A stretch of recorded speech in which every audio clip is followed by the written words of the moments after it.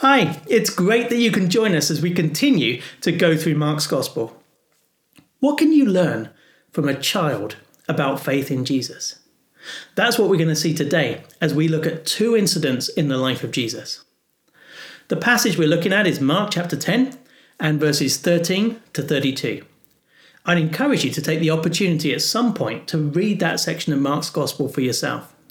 And there's a link in the video description to an online Bible if you want to use it. In Mark 10 and verse 13, the disciples are confronted with a problem.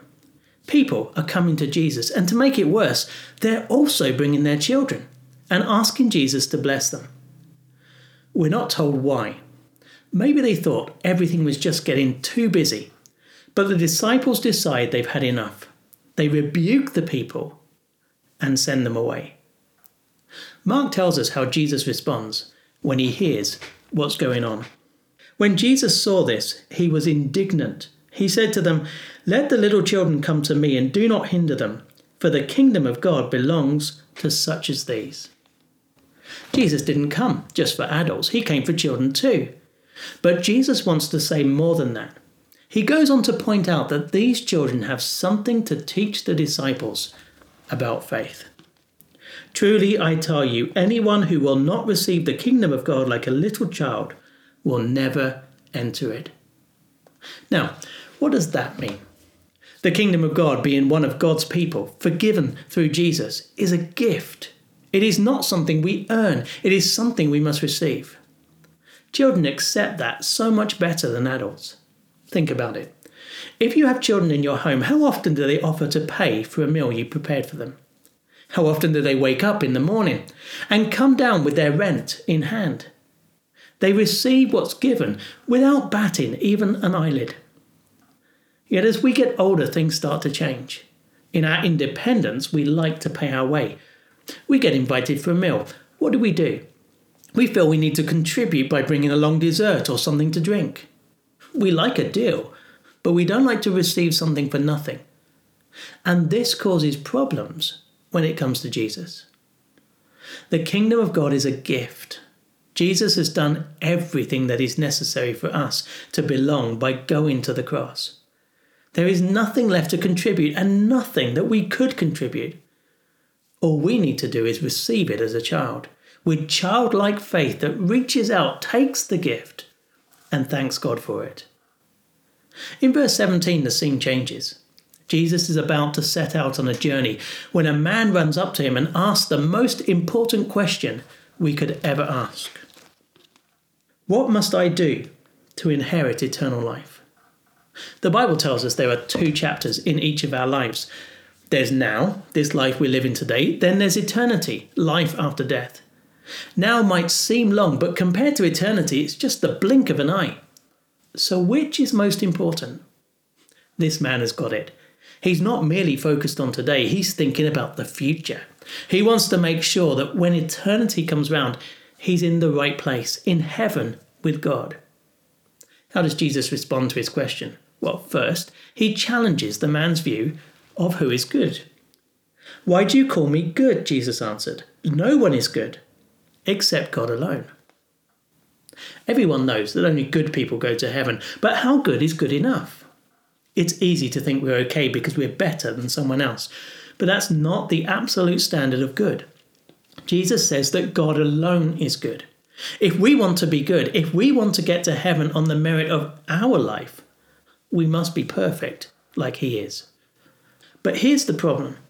None of us is. That's what Jesus shows us next.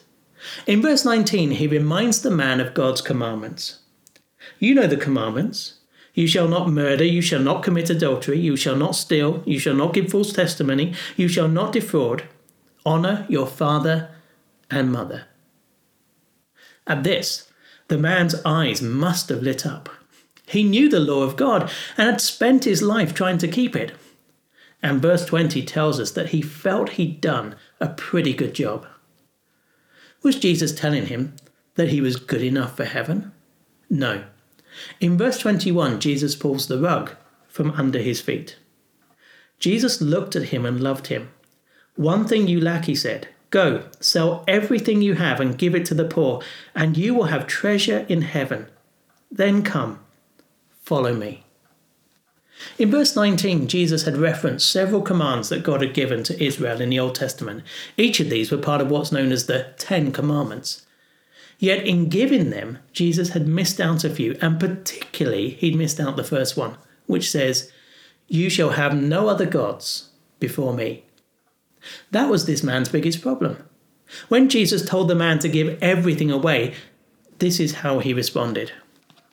At this, the man's face fell. He went away sad because he had great wealth. In telling the man to give everything away, Jesus exposes the sin in his heart. He loved his money more than God. Why does he walk away? One reason is that he doesn't want to part with his wealth. Yet I think there's another one too. Jesus has just shown him that his life and efforts aren't good enough. Like this man, we all fail at one point or another. None of us have kept God's law perfectly. No one is good enough for God. None of us can say we deserve a place in heaven. So if we're not good enough, how can we be part of God's kingdom? How can we have eternal life? That's the question the disciples ask in verse 26.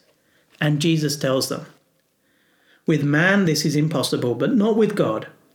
All things are possible with God." We can't be good enough for God. But God can make us good. How? Through the cross of Jesus. There Jesus died to pay for our imperfections. And the Bible says that when we believe in him, we are completely forgiven and his perfect life is shared with us. It's not something we can earn. We just have to receive it as a gift from God. I don't know how you feel about that. To me, it's hard. In my independence, I want to earn salvation for myself. I want to get to heaven on my own merit. It's hard to say thank you and accept it as a free gift from God. But I want to encourage you to do just that. The Bible is clear. If you trust in Jesus, whoever you are and whatever you've done, you will belong to his kingdom and have eternal life. It's not something you have to earn with a life that you can't live. It's something that you just have to receive. Well, that's all for this time.